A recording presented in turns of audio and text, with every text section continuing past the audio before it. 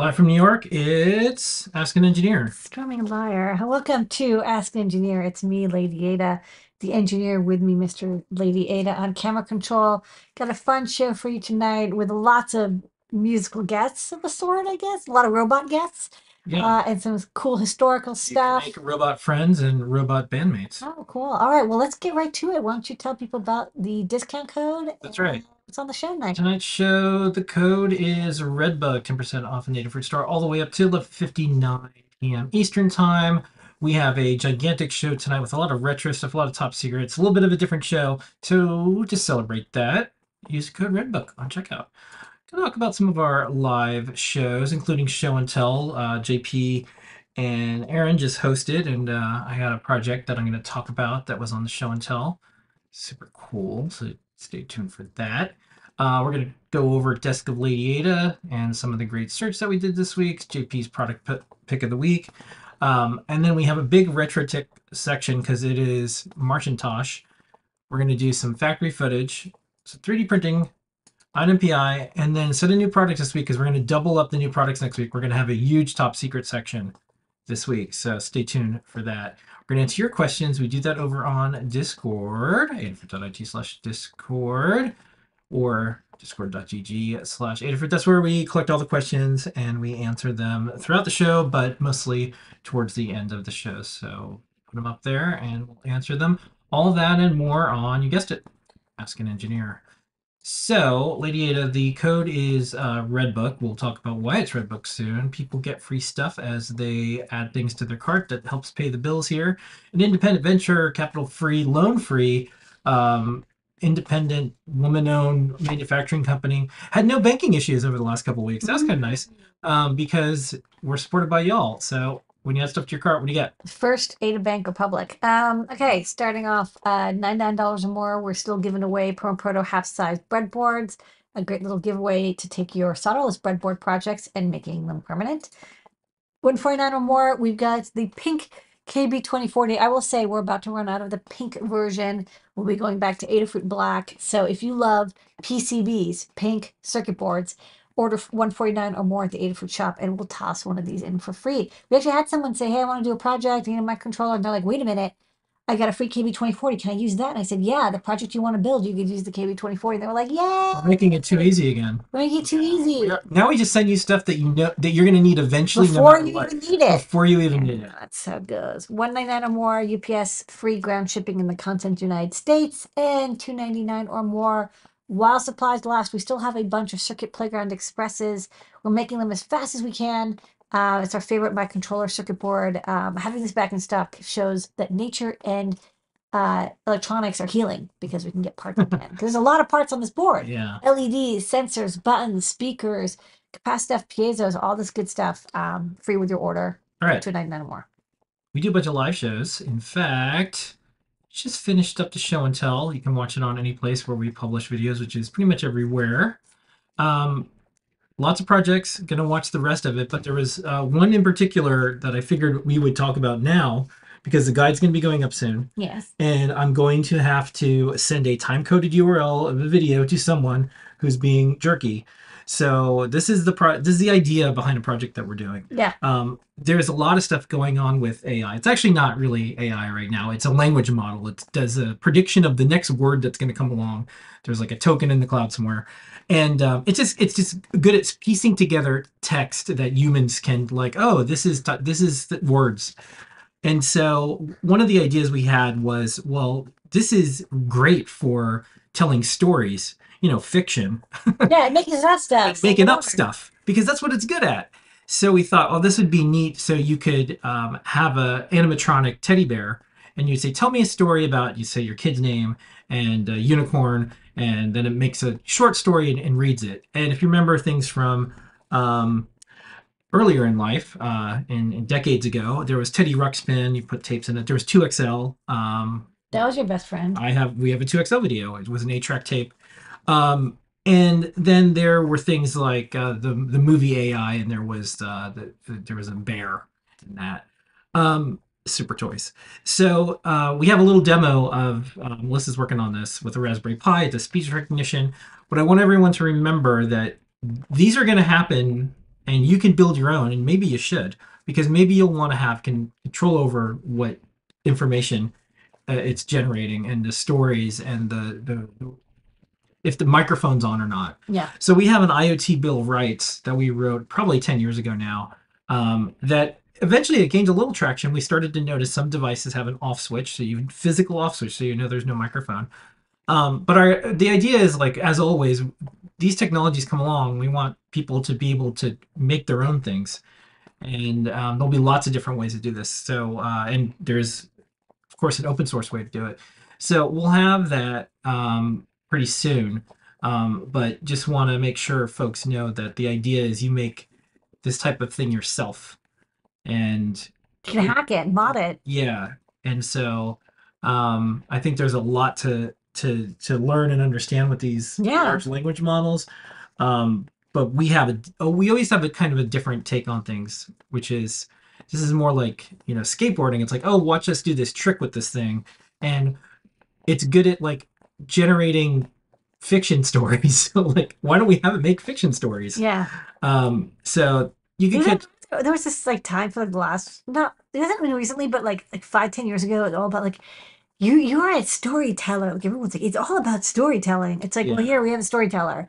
Otherwise, Yeah. it's like a bullshit artist. Yeah. And so I think it's kind of neat, and I think that's the way, we don't do like fighting robots and stuff like that. Plenty of people do it, super cool.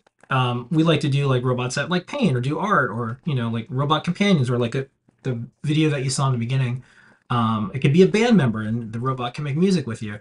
So this is similar. We want maybe robots to be companions to tell you stories, and kind of combine lots of different things and make it very personalized with like maybe your kid's name. And it doesn't need to be internet connected too. You can have all this stuff happen. And Yeah, there's local LLMs too. Yeah. Yeah. So anyways, That could be neat. let's talk about Desk of Lady Ada. So that's every Sunday. We do it in 2 parts. What'd you show off this week? Show some of the stuff that's coming soon, including the USB host Feather. I did a little demo showing it reading HID data from an SNES like joystick type Yeah, thing. we have some top secret videos that we'll show. Yeah, we'll show longer videos with me explaining what's going on, and then I showed off the IntelliKeys, which is kind of neat, and we'll be using that with the USB host shield, and also some e-ink demos with the new e-ink Feather prototype as well. All right, and then we do the Great Search. That's when you use your power of engineering to help people find things on digikey.com. What did you help people find this week? So this is following up on last week's video where I showed how to find a UFL to SMA adapter for attaching a antenna to our LoRa or RFM 1669 900 megahertz Feather RP2040 board. So this time I was like, okay, let's do the second half, which is how do you locate a good quality whip antenna? And, I do a 15-second introduction to how to, spec an antenna. And already we had to delete comments of people being like, you did not get every possible detail correct about antennas. Yes, it is a 15-second quick overview. I mean, you didn't. I do not teach the entire semester of 6013, Really? propagation of electronic. I want my money back from that Electromagnetic YouTube waves. short. I know. Does it fit in less than a TikTok? It's probably not a full education, but you do get some ideas of what to look for and what to look for in the data sheet as well for getting antennas. It'll get you started. Then you can always optimize and iterate. All right, and then every Tuesday we do JP's product pick of the week. Here's a highlight from this week. That's my product pick of the week this week. It is the return of the QT Py SAMD21. Some of the things I love about it: 1, USB-C. 2, the fact that it is USB HID compliant all the way through, so you can do MIDI projects with it, keyboard projects with it, mouse projects with it. Also, because of the Stemma QT port on there, you can plug in the many I2C peripherals that are available out there, and especially the ones that have that Stemma QT port. It makes it plug and play. WeChuck adapter lets you use various Nintendo accessories and a little OLED display, so you can see no soldering, just plugging and playing, and you can get a project up and running. That is my product pick of the week this week. It is the QT Py SAMD21 Cortex M0.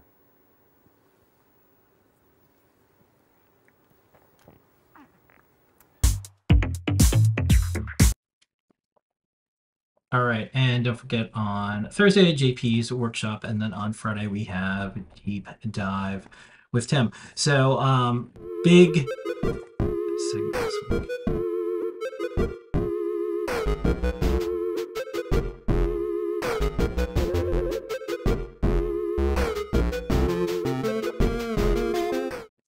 All right, all month long is March and Tosh.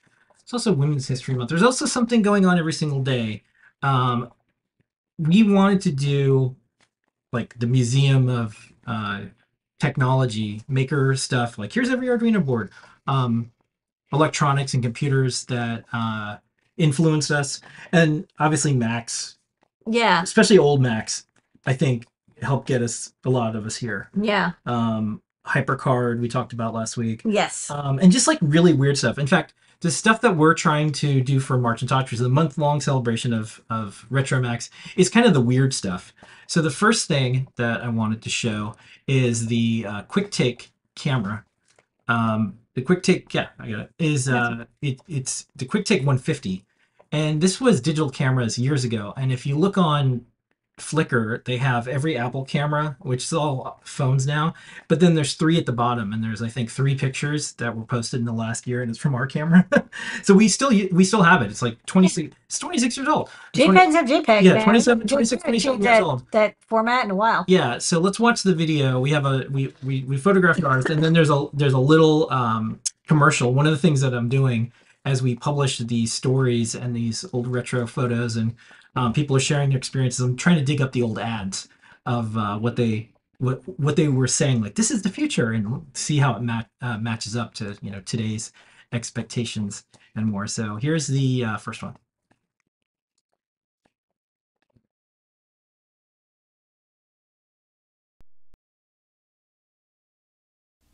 Before, after. Before, after. Before, after. How do you get from before to after? Simple. Introducing the Apple Quick Take digital camera. It makes everything you do look better than before.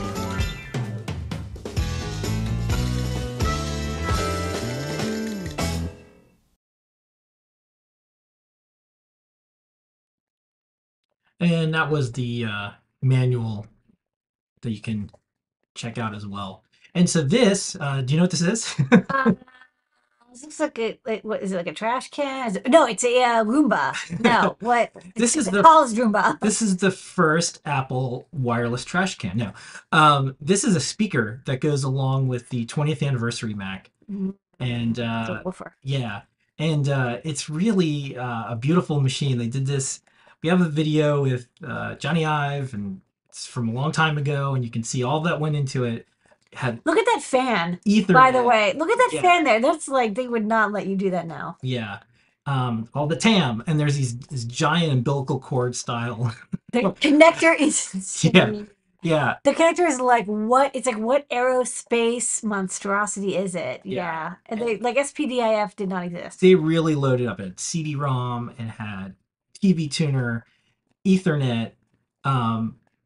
It was neat. And so on it though, there was when you started it up, there was this rendering, like state of the art at the time. This like, Wait till you guys see this. this 320 by 240 rendering. So I'm not gonna play the entire thing. It's just I'm gonna play some of it. It is so 90s. And everything about it is 90s. I love it.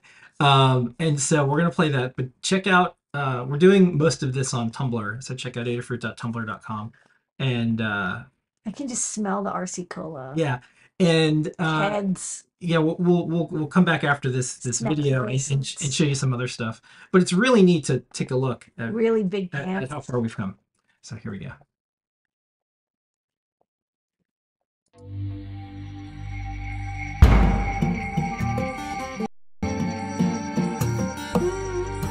There are some things in life that capture one's soul, like design that goes beyond the ordinary, compelling beauty and grace, a sweeping curve, the perfect line. In the pursuit of design, humankind continues to make better and more elegant solutions.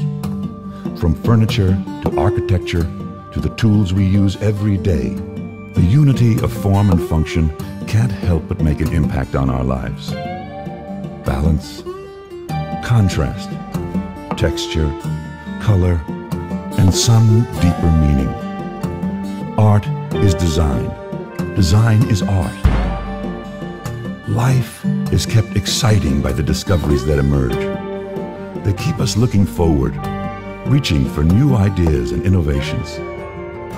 Apple's 20th anniversary Macintosh, a design for the future.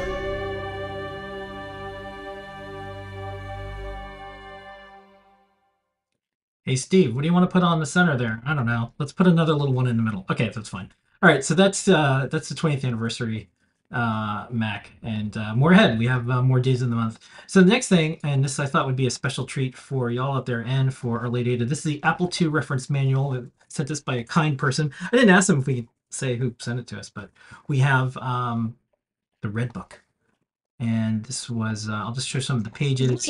It's actually handy when we do the floppy disk. 1978. No ISBN. It was like this was like sent out with like the. It's a manual. Yeah.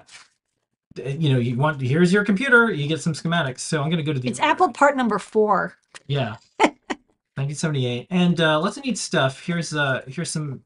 Oh no, what happened here? Oh, I don't know. Well. Let me turn it back off. Well. Let's see what's going on here. Oh. That's not a good overhead. Yeah. No. Who knows? Let's see. Well, luckily we just posted up photos and everything. Unknown why it doesn't have any signal on our. Oh, that's weird. Overhead. Little overhead. It's our new overhead too. Little overhead. Maybe I'll try now. Well, we also have a sticker. Well, I love that half of this is assembly code. It's literally just assembler, like in the back, hand drawn. Signal. I don't like this. There should be signal. There's no signal. Main screen turn on. Yeah. Well, the other thing it could be, and Did I kick something maybe? what? No, I don't think so. But I'm kind of determined now. Okay. Oh, hey. Nice. That's right. Did you just unplug it and plug it back in again? I defragged the hard drive. You know, form follows function, Yeah. and function follows form. And sometimes you just have to replug the HDMI Is cable. design. Yeah. I do have this giant cable that kind of runs everything. Yeah. Anyways, thanks for bearing with us. Our kid is teething too. I think she was gnawing the wires. Oh, yeah. Yeah. So why don't you find a schematic page? I think the. Well, this is just cool. So can I just show they're like, hey, by the way, here's like a mini assembler, and they just have like. Here you go. Just type this in. Just type this in. Like, what's the thought process here? I don't know. Yes, this is their mini assembler by S. Wozniak. Yeah. And A. Baum. So that's kind of cool. So they have a couple different. They have the pseudo machine interpreter. Here's the floating point routine. So that's kind of cool. Neat. This is by Wozniak, 1977. Yeah. And you're probably wondering, boy, it'd be great if I can get a copy of this. Don't worry, you can. We link to archive.org where there's a copy of it. This is all the assembly instructions and the flags and jump and whatever. Okay, here's the hardware, system timing and schematics. So they're like, here's how you put it together. Okay, no problem. Here's you just put it together. Oh, you start with the preliminary manual.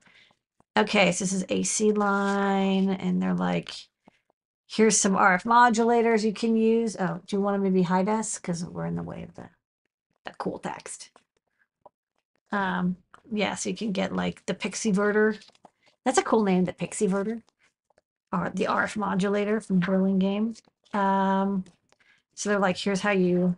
It's interesting. It's like there's no drawings because it was really. There's some in there. There's some, but there's not a lot. So they're like, here's how you can wire stuff together. Here's how to connect RS-232, and they're like, yeah, no problem. You're just gonna get like a little piece of strip board, wire up a little resistor to level shifter bias transistor, and here's a teletype routine that you could code in if you wanted to connect to teletype.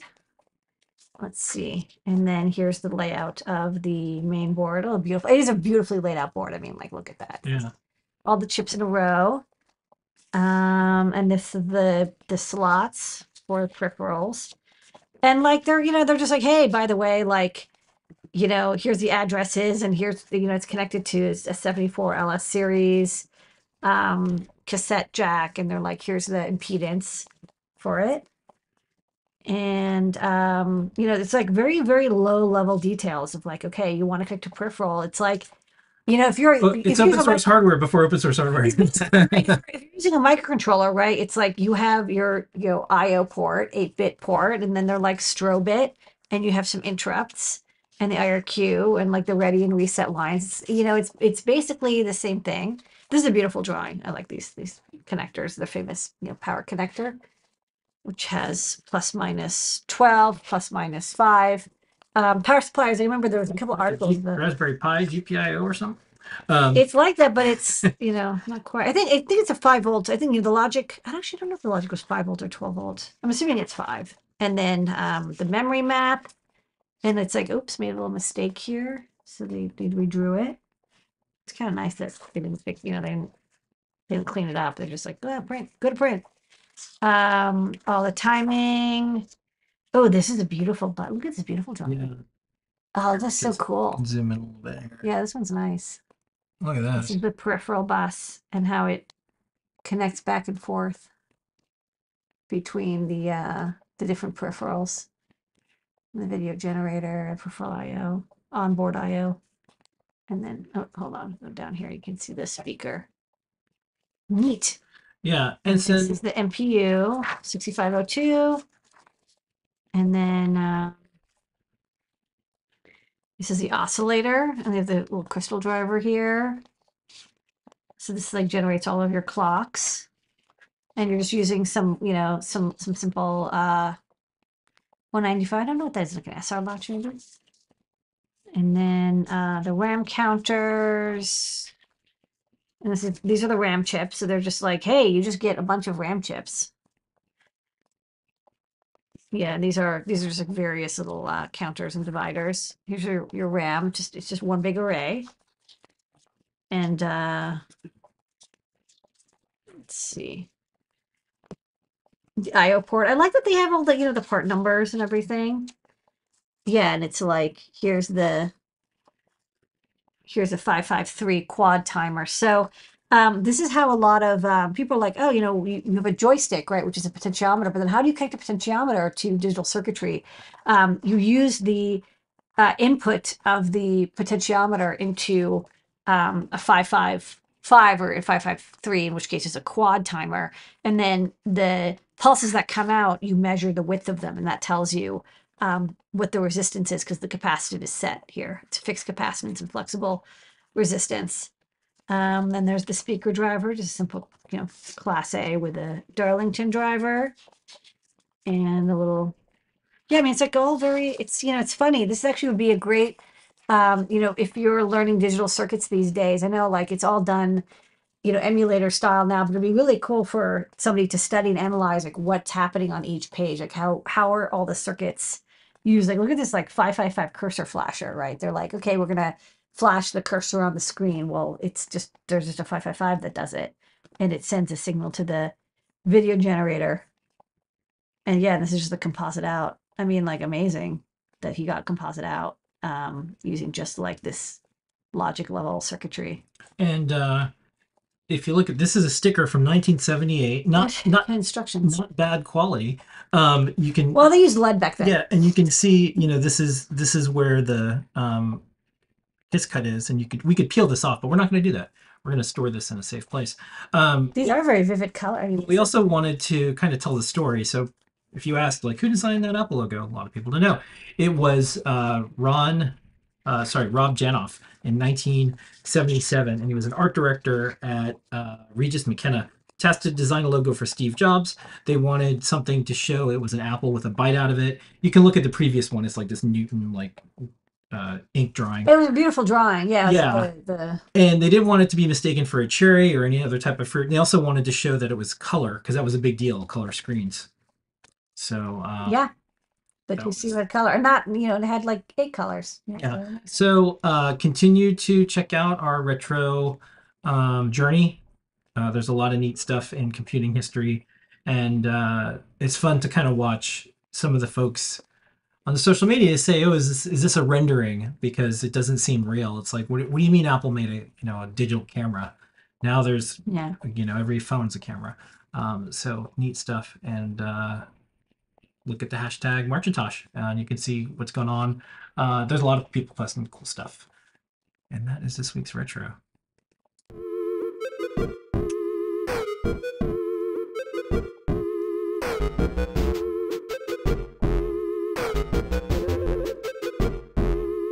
Okay, it's Python on Hardware Time, and we got some stuff going on. The newsletter is gigantic this week. Thank you so much, Anne, for putting in all the work that makes this, I think, the best and most popular Python on Hardware newsletter. Yes. So a couple bits of news, and then we'll go into what I think is the big story this week, MicroPython support for the Raspberry Pi Pico W. It is progressing. If you want to play around with it, you can check it out. There is Bluetooth support for the Pico W and MicroPython. There's a pull request in progress, and there's experimental builds already that you can play around with. Yeah. Yeah. And you'll want to use our Bluefruit Connect if you want to actually use it. That's one. Yeah, we have a great app that implements and uses the Nordic, the Nordic UART standard, because BLE doesn't have a profile for UART, so Nordic kind of made one up. And it's sort of standardized because Nordic has so many chips. So you can use our app. It's a great free, ad-free little chat app that you can communicate back and forth. And we just updated it on Android. CircuitPython 804 release, couple updates, fixes and enhancements, the printing, the soft reboot message that works now, and then some board-specific changes. Still have some new issues, but please check it out. We're going to be doing more updates, and then we'll be releasing, of course, probably final as we. I think we're waiting on some GIF.io fixes, but yes, we're getting close. Getting close. But it's whenever we do a big release like 8, there's always going to be a ton of churn right afterwards because we get so many bug reports, and we're doing a lot of work with IMX as well. And then, of course, unending stories. I think some of the neat things in the newsletter is what's going on in the community, what other folks are sharing their stuff. This is PyDog. This is a Raspberry Pi 4 running Python, and it's a dog. You can make your own little dog. Make a robot dog friend, not robot dog enemy. This is neat. Charlotte has an interview with Embedded FM. If you've seen her work, it's really great, and she uses a lot of Adafruit stuff, a lot of CircuitPython too. And then just go through and look at all of the projects and more. It is never ending. There's something to do with Python on hardware everywhere. If you have anything that you've ever wanted to do, stop here first and just get some ideas from physical computing, interfacing with things that maybe were never meant to be interfaced with, to making your own games, to a menagerie of hardware. It's happening, and a lot of it's because of the community of folks out there producing libraries, and that's what our big news this week is. We're up to 100 libraries in the community bundle. So that means what? Right. Thanks. Yeah. Than library than. Yeah. Ah. Oh, So but they're Libras. So why don't you talk about what are the community bundles? Yes. What's a community bundle? There's 100 of them now. And then maybe you can give an example of something that's worked out really well in the community bundle. So we have the main Adafruit bundle, and that's the bundle that Adafruit employees and engineers and people that Adafruit pays, write libraries for mostly our designs. And it allows us to support our hardware, and we kind of maintain them and keep them up to date and close PRs and issues and stuff. And then there's people who write libraries for CircuitPython that, again, will work through Blinka with any Linux computer or even desktop computer through a USB to GPIO converter. So it's like you write the library once, and then it runs everywhere that CircuitPython or CircuitPython or CPython will run. So we have a couple hundred libraries. I don't remember how many. It's like 200 or 300 libraries. But then, I saw recently Cgrover put in some analog to digital converters and some PWM generators. and also Foamy Guy and some other community members have been working on a lot of Adafruit Display IO, which is our display like sprite and layered base graphics engine for CircuitPython. You know, adding more like built-in devices like uh, gauges and scroll bars, not scroll bars, but slider bars, buttons, like other user interface elements by like building up the frame buffer image. And like they just need to have their own little object. And so they're kind of spitting out a lot of those graphical elements. And so there's quite a few in the community bundle. Anyone's welcome to do a PR to add your library, and there's some benefit to it. You're like, why would I do that? First off, we will automatically every time there's a new CircuitPython release, we will and every night that there's a new release within your GitHub repo or GitLab repo, if you've pushed a version update, like if you've tagged a new version, we will grab that code, we'll stuff it into the zip file that you can, you know, download every night that gives you all the libraries, all the examples. And then we'll also perform the compression, which I can't remember the name of, the MPY compress. We'll run that on your code so people don't have to like do that on their own. They get like the .mpy file. And I believe also if you're using our CPY pip, sorry, it's not micropip, which is the MicroPython version. It's circup, which is like an automatic updater for your CircuitPython boards to make sure you have the latest libraries. People will be able to get the bundle, and that'll automatic, you know, like instead of going to every repo, they go to the bundle. It has everything, and then they can update all their libraries at once, and it has all the dependency graph as well. So it's kind of just like our little way of making it easy for boards to automatically update themselves, code to know what dependencies they have, and like we make all the bundle very nice and pretty. So whenever I start a new project, I'll usually download the latest bundle so I can get all the latest libraries, because I'll be like, oh, I want this, and you pick and choose like a little go to box. circuitpython.org. You can always get the latest build for your board, and then you can also get the latest libraries that keep you up to date. And there's a lot of UI element, dashboard widgets, all these things for and lots of sensors, and like, you know, we don't have every sensor and device. Like people are like, I want to add this OLED display, and I'm like, I don't have that OLED display. But if you want to add a driver and you put it in the community bundle, and it kind of gets kept up to date, so it doesn't have as much link rot. I think this is the big deal. I think that the next chapter of microcontrollers is this, where we've all spent a lot of time having the pile code that's kind of over. You can now just, you know, kind of do real-time stuff, and then like, oh, like how do I update my board? This is impossible. I can never find the latest firmware.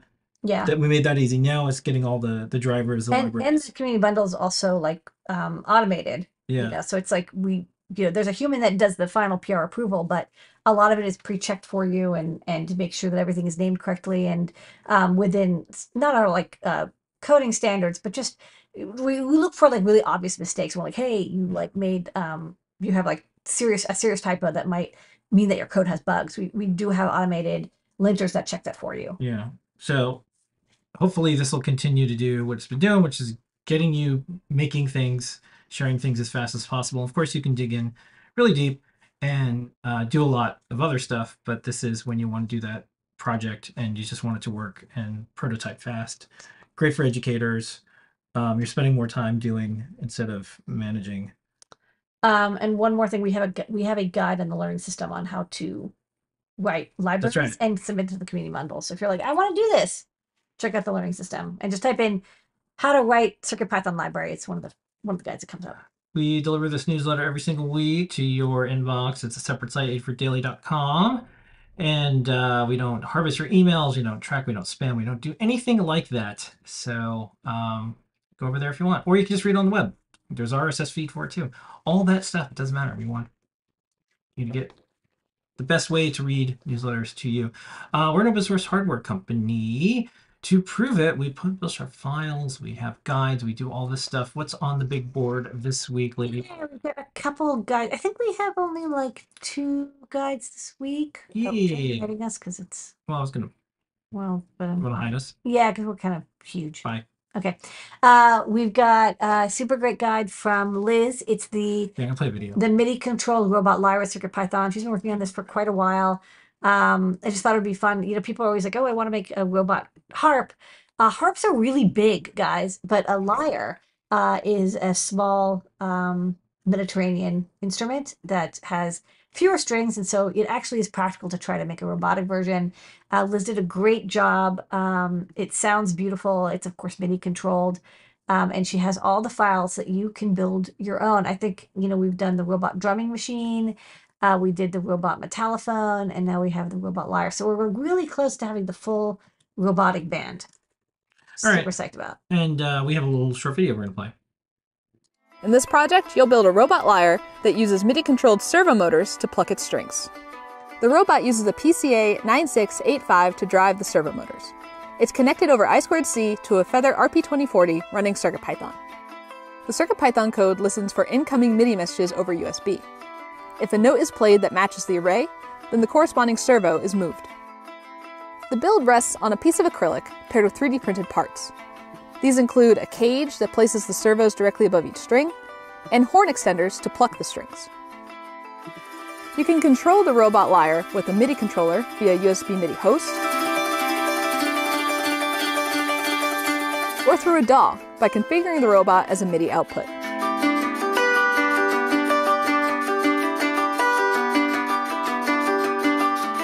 See how you can start building your own robot band by checking out the Learn Guide at learn.adafruit.com. And some factory footage.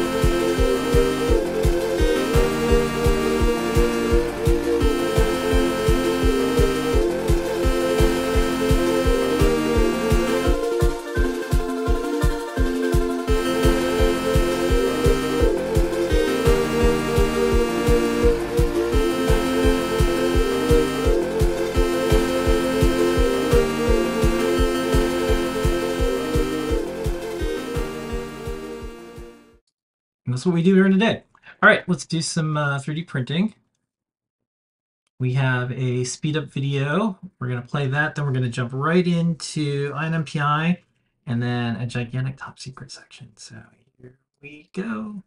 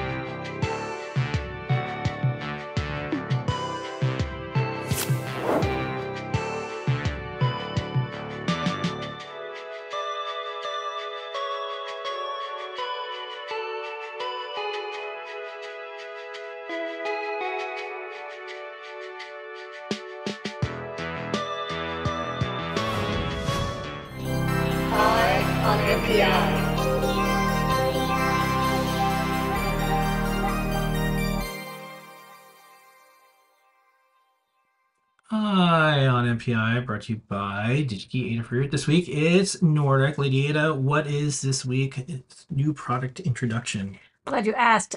This is the Nordic NRF 7002. It's their first Wi-Fi chip. Very exciting. We love to cover the new stuff from Nordic. Here we've covered like all the NRF 52, 53, the 91 series, and now they're kind of heading in. They're charting new territory. They're going into the Wi-Fi chipset zone with the N7002, so 7 series, which is Wi-Fi.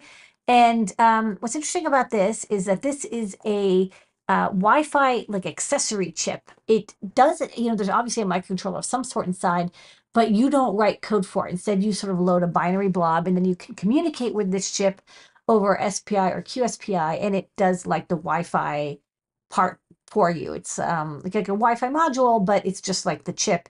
It's very simple. It's fairly inexpensive, and it's very powerful. It actually has a couple things going for it. That because a lot of people might be like, well, why would I use this instead of like an all-in-one Wi-Fi chip, like an Espressif? There's reasons for using the NRF 7000. We'll talk about what those could be. So here's some details. First thing they put, which I think is kind of the most interesting, is it does 2 channels. It does both the 2.4 gigahertz standard and the 5 gigahertz, and that's not usual. Most Wi-Fi modules and chipsets only support one. Usually 2.4 gigahertz. Another thing is it has coexistence for like antenna, so it will not bash over, like if it won't transmit 2.4 gigahertz data while the Bluetooth is trying to transmit at the same time, and like thus collide in the air. You have a coexistence interface pin, so it knows like, okay, now I can go, and then they switch off turn by turn. It can, of course, act as a station or an access point for provisioning. It has QSPI as the interface, or SPI, so it can be either like very simple or very high bandwidth data transfer back and forth. And this is, this is their glamour shop. It also shows that outline is all the components that you need to run this. So you have to, your standard crystal, a bunch of passives, looks like, one inductor, a couple big caps, some small caps, and that's it. It's very simple. It's very integrated. And then on the left, you see there's, I think, an antenna switch, a very low cost Balun, and then you just put in your antenna, your 2.4/5 gigahertz antenna, and you're good to go. So the host connection, as you see here, is you have the host MCU.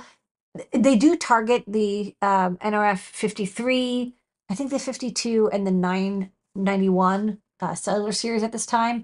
Well, you could use other host MCUs. I'll be honest, right now the code is really like optimized for their own. You see there is the SPI interface, there's the IRQ, there's the buck enable, and then the coexistence interface.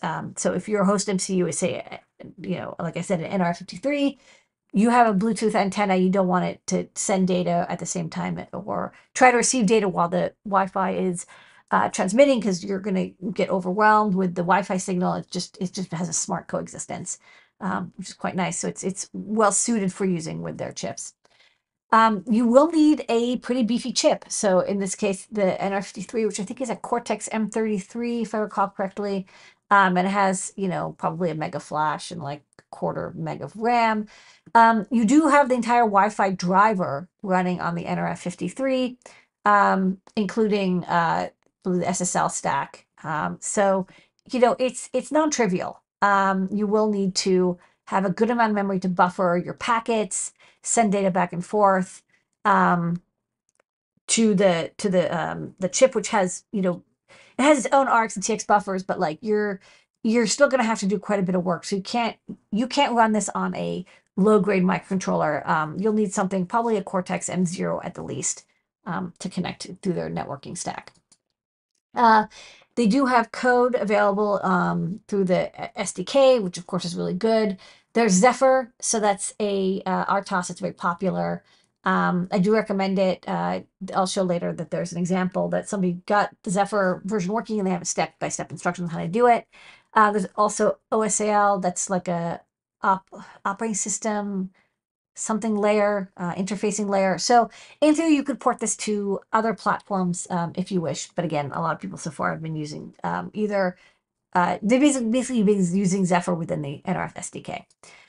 So it's interesting about this is because you're like, okay, like there's a separate chip and like, what's the deal? Why didn't they just make like a chip with one of their ARM Cortex cores inside? But it reminded me a lot of the NRF 8001. So the NRF 8001 is, for those who remember, was Nordic's like first Bluetooth chip. Again, like 8 Bluetooth 1 first.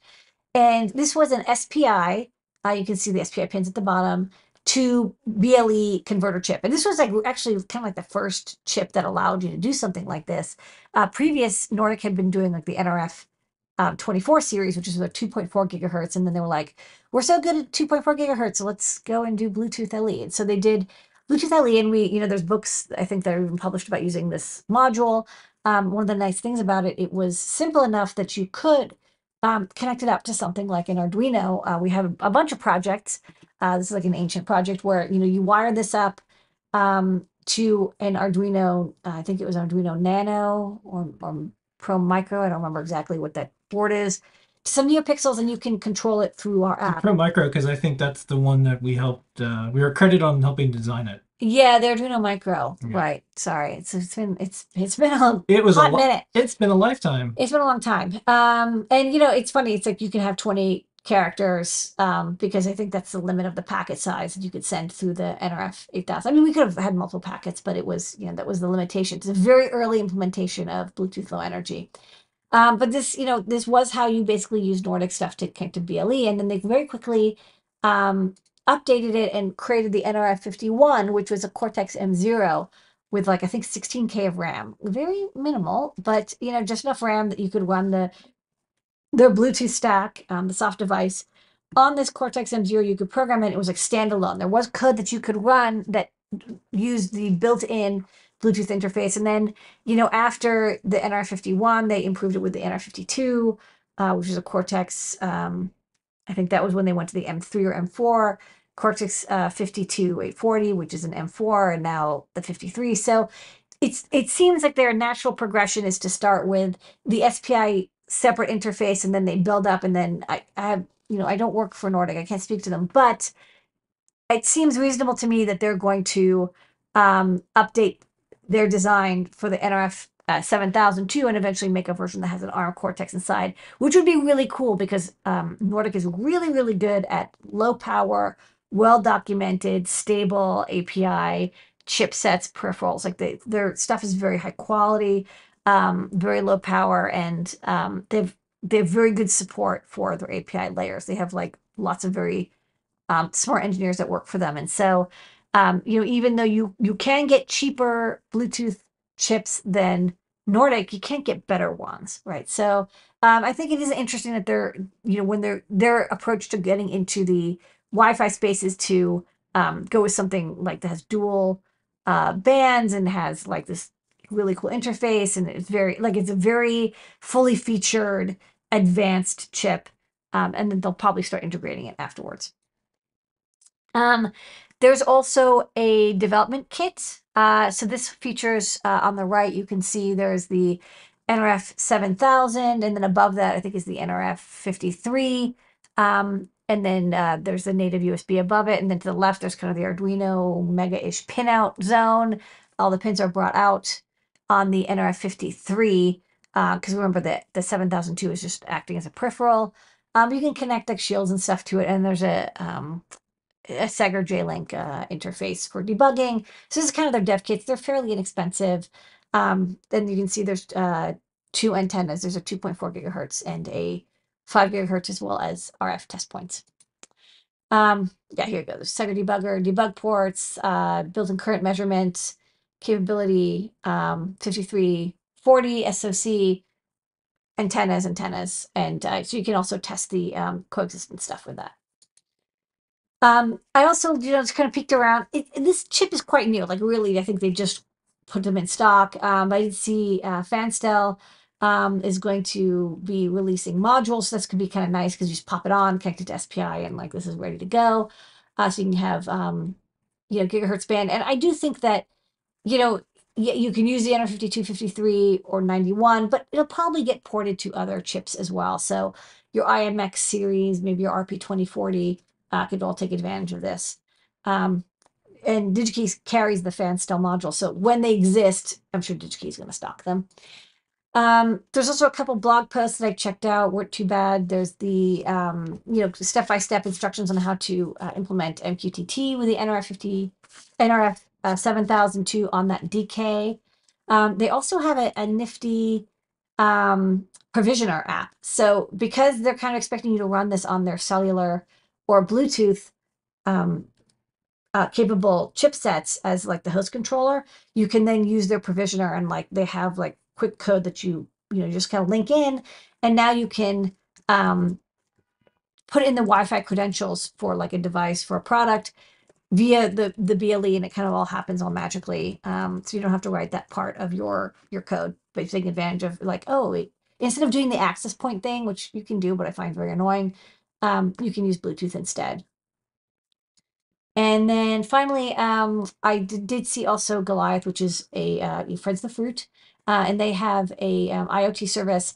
They did a really nice step-by-step tutorial on using Zephyr with the NRF 7002, connecting to their API, and then doing remote procedure calls back and forth to your main board. So then it didn't look too bad. It was like, oh, you just have to clone Zephyr and then you run it. It's very advanced. It's a very powerful programming system and debug framework.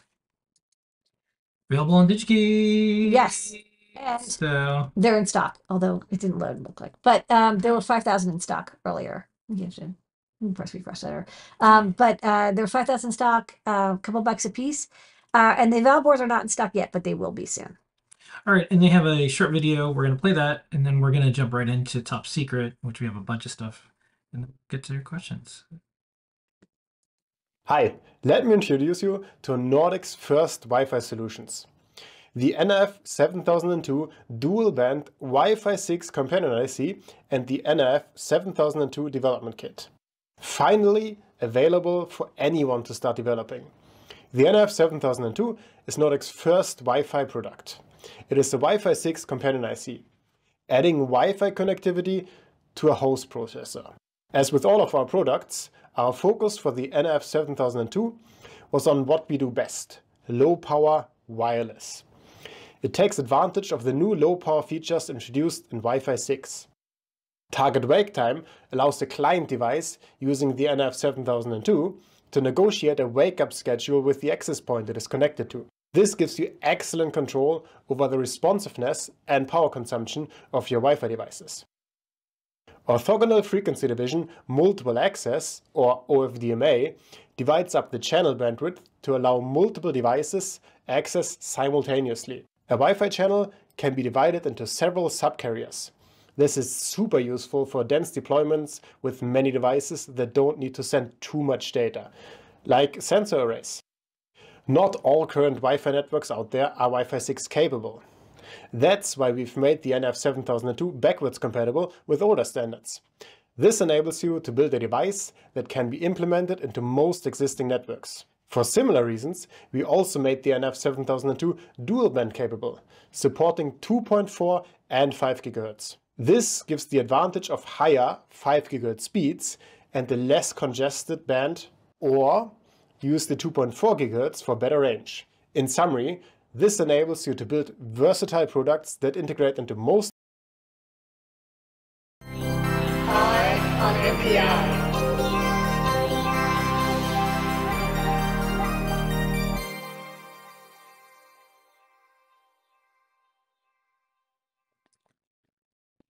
Okay, we're going to go right into Top Secret. So we're going to play some of the videos that we've been doing late at night. And these are all stuff that's coming out. Some of it is like real time. And then we're going to go into 3 new board designs that you just sent over. These are hot off the press. So here we go.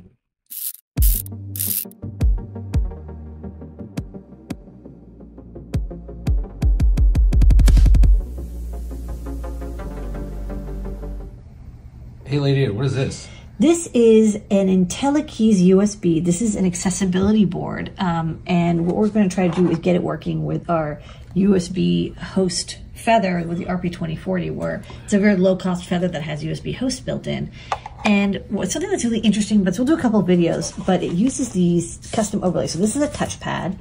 And then you have different overlays that have different capabilities, and it knows which overlay you just inserted. Because you see these like little black marks here, like on the other side. It has, this one has like 3 marks. Inside here are some photocells that can detect which overlay got inserted. So like when this gets put in, like so, it goes beep. Hold on, it goes beep. And then if you see on my notepad as I type, Wow, this works. yeah, except I can't type very well. But those are custom overlay makers that you can do. So this is kind of neat. It's like a very useful accessibility tool. Thanks to AT Makers who made a driver and also let us know how cool it would be if this was able to work on a device that's just pre-assembled, ready to go, plug and play. Because the internal chip in here, you might be wondering why can't you just use it now? You can on Windows 10, but it has a special chip inside. It's like the Cypress Easy USB family that downloads firmware when it connects over USB, which means that basically, since this isn't made anymore, it's really hard to get this working with modern operating systems like Windows 10 or Mac. It's not going to work with devices like iOS or Android or Chrome that don't have the special firmware downloader. So this is going to be like a little HID remapper type thing where it's going to detect that an IntelliKeys is plugged into here, download the firmware in, and then turn it into a normal keyboard. So this will just look like a regular keyboard with all of the overlay stuff working. So hopefully coming soon to the blog. All right, Lady Ada, what's this? We are testing out some new feathers here. This is our RP2040 Bones board, RP2040 basic with USB-C, buttons, 8 megabytes of flash. And in the space left over, we've got an RFM69 module. This could also be a LoRaWAN module, sorry, a LoRa module that can run LoRaWAN stack on the RP2040, but this is just a plain RFM69. We've got a spot for a wire antenna, a UFL antenna connector, so it's good for connecting larger antennas, a STEMMA QT, and I've got another one over here, and if you back up a little bit, you'll see when I press the button on one, it appears on the other one. So hold on, I'll fold this over. And then I press the button on here, it sends the message over. So they're communicating with each other, and I also get the signal strength, which is a good way for me to test that my antennas are working. So all are good. Next up, I'm going to try LoRa. All right, Lady Ada, what is this? This is a new feather. This is the RP2040 e-ink feather. So we took our Bones file, which is an RP2040 with 8 megabytes of flash and a STEMMA QT, and in a little space over to the right, instead of a radio module or DVI connector, we've got the circuitry for e-ink display. So the ink displays kind of all use the same 24-pin connector, which means that this can drive displays from like 1-inch diagonal to 7.5-inch diagonal, because again they all use the same pinout. Nice beefy power supply here and all the circuitry you need. And then it's connected to the 8 extra GPIO pins that are not brought out on the feather. So you get the SPI, you get the chip select, reset, all that good stuff, and a power pin for the NeoPixel so it can be used in low power mode. So I think it'll be good for standalone e-ink projects coming soon to the Adafruit shop. Hey, Lady Ada, what is this? This is a prototype of our RP2040 USB host feather. And now you're probably saying, hey, the RP2040 only has one USB port. Well, not if you bit-bang USB host with PIOs. And we've got that added to Teeny USB. And over here, this inductor is part of a 5-volt boost converter, which means you'll be able to run off a battery as well, which could be kind of neat. You got STEMMA QT, 8 megabytes of flash, all the buttons and crystals, and yeah, you got a port there. And then what we're running is the HID device report, which is an example in Teeny USB. So when I plug in this SNES like joystick thingy, you'll see over there the report, and you can even see, like, as I press the buttons, different bits go on and off. So this is receiving HID keyboard or mouse data just fine, ready for some future projects soon in the Adafruit shop. How cool is that? All right, Lady Ada, what is this? I'm testing out a new Feather Bones board I made that is specifically designed for e-ink displays. So it's got RP2040, battery backup, buttons, and STEMMA QT, and the little area here is the e-ink driver circuitry, and I'm testing it out with 2 displays. One is your everyday 2.13-inch tricolor display, and it's working nicely there. And then this one is a cool 5.65-inch 7-color ASEP display. So these displays have 7 different colors: red, yellow, white, green, black, violet, something else that I'm orange. And so we have some art from Bruce that has some cool Adafruit characters. This one just takes a really long time to update. But, you know, as normal e-ink goes, once it's been updated, you can remove the power and it stays on. So it's kind of neat, like so.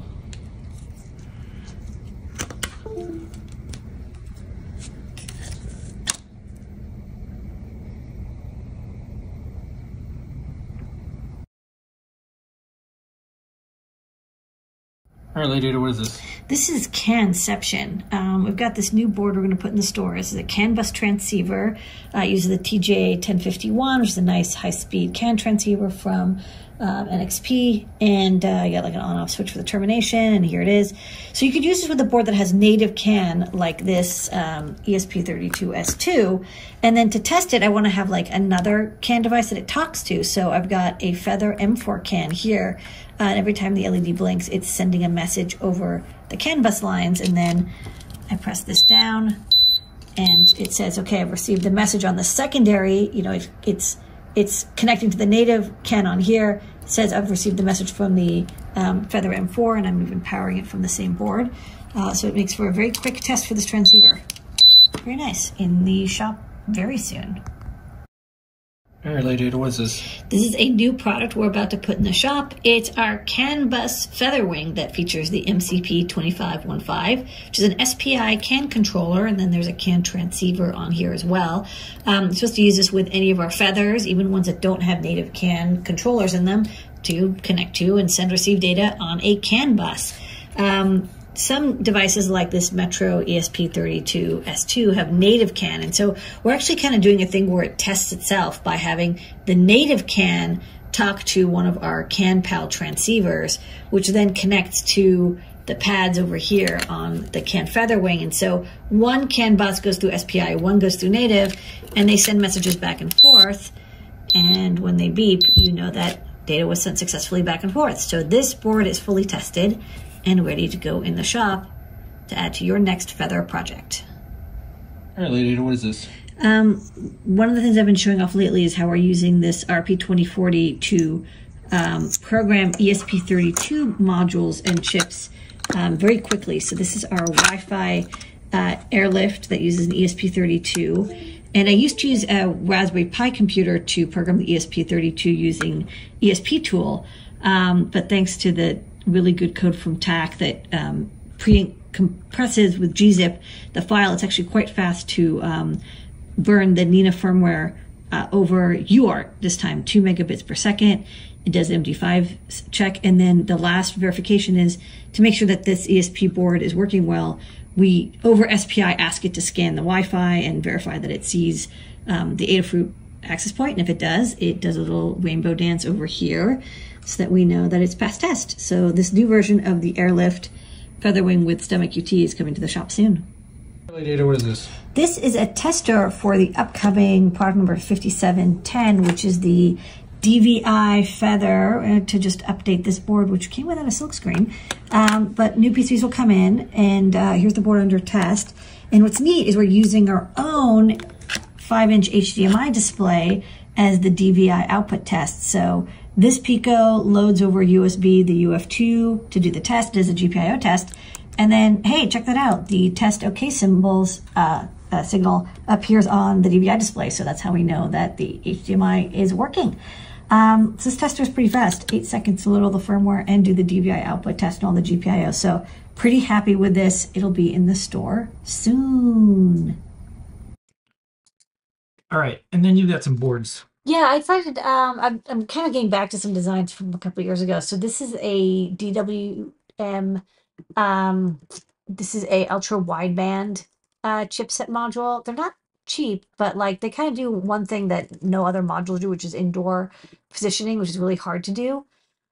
So this that's the module kind of above your head. And yeah, this design was from 2020 or 2021, and then yeah, we couldn't fabricate it because we couldn't get modules. But the modules are available again. So this is the Featherwing version, and the next thing is this is the Feather RP2040 version. So there's like a little bit of space over there where, you know, we'd have the DVI port or e-ink connector or whatever. So I just stuck that module instead, and the antenna hangs over, but that's okay because you actually want to have the antenna unimpeded. It's not unusual to see them hang off of boards because again, the better you want like a lot of empty space around it so you can get clear signal from the other nodes to do that pinpoint locations. This is the 16-bit I2C DAC chip. So we have like a couple 12-bit DACs in the shop. But let's say you want more bits because you're like, I want really precision analog output. This is a nice analog devices chip that does a 16-bit output. It has a built-in temperature compensated 2.5 volt reference as well. And that is the gigantic amount of top secret we did this week. Whew, got So much.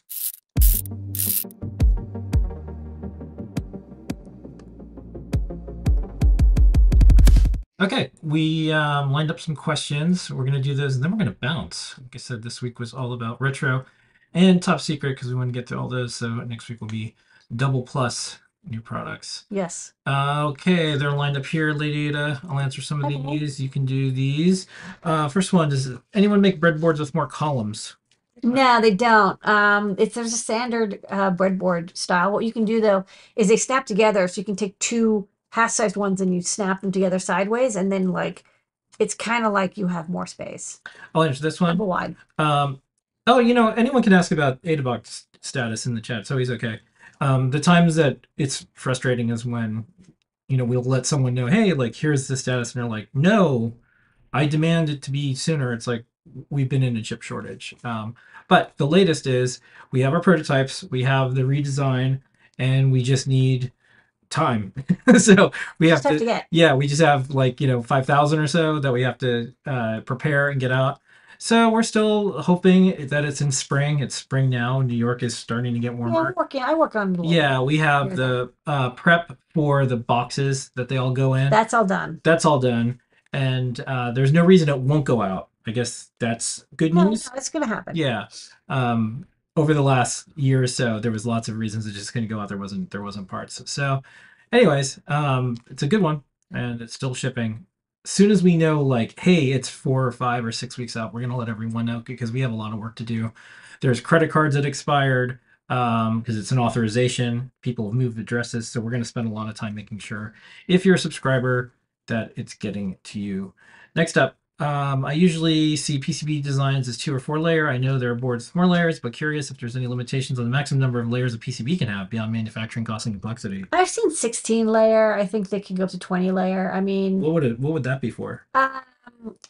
You know, motherboards, you know, where you want to have like a 32-bit bus and it has to be like all, you know, you don't want to have anything in the way and you want to get from one you would have A to B. Multiple layers. Multiple layers, lots of ground, planes, RF boards will have a lot of layers. Anything tightly packed, cell phones obviously are going to have, you know, easily 8 to 20 layers, without question. But it's the cost goes up quite a bit. And the yield goes down. It's harder to make sure that the job, you know, it's hard to know what's going on each layer.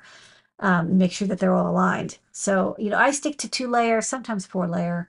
For the cutie pies, I'll do 4 layer because it's just, they won't fit. You know, it's a double-sided design, and the parts. Here's a question that someone could try to. You could use like a web search engine or a chat GPT, a chat PCB. Maybe some user 20th anniversary math. Yeah, no, someone could maybe look up if there's any place where someone has said, "Oh, this had the most layers of a PCB, like most layers." Like a military application probably too. You'll never like the stealth bomber probably has multiple layers. Well, I don't know. Sometimes you'd be surprised. Sometimes they have requirements like it has to be inspectable, right? And you can't really inspect it easily. If it has too many layers, there has to be something like that. Someone knows somewhere. Okay, what happens to your prototype boards once they've been turned into a physical product? The green ones, where do they go? Do they have a special bin? Well, sometimes they work, and if they work, and they're like the final version, they get used as the tester, like, you know, to test the tester. So we call them golds. And what's nice is they're green, so they don't get mixed with the regular stock, and so we use them to verify that the tester still functions before we do a PCB run. And then sometimes I just keep them in my bins, and sometimes I use them for something. During COVID, when there was, well, it's still COVID, but during the different forms of COVID with shutdowns and stuff, we had to, use green PCBs. Yeah, I couldn't get other colors. Okay, last question tonight. Typical boards have a cuttable trace if you want to do something like disable LED on the board. Do you see Ultra Mini switches becoming small and cheap enough to allow for faster change or to avoid resoldering? That's an interesting idea. I've seen them, and like I'm a little mixed because they can be damaged. They're susceptible to water or moisture, and they'll oxidize. So I'm not a huge fan of switches, especially for something where not if I don't feel like in the normal use of it, you're going to go back and forth. Okay, I'll answer this one from the other chat because we've said probably before. Circuit Playground Express RP2040, yeah, probably. Yeah, Probably. And I think okay, that is it. Thanks, everybody. Show for tonight. Thank you so much, everybody. This has been an Adafruit production. We appreciate all of your help and support and all the things. Don't forget the code is Redbook. Yes. For this Redbook. We'll see everybody next week. Special thanks to Jesse May behind the scenes, especially to our team. Thank you to the Redbook. Our customers, our community, everyone for helping this thing go. And congrats to all of us working on this CircuitPython thing, 100 libraries. Libraries. Yeah, community bundle. Here is your moment of Zener. Good night, everybody.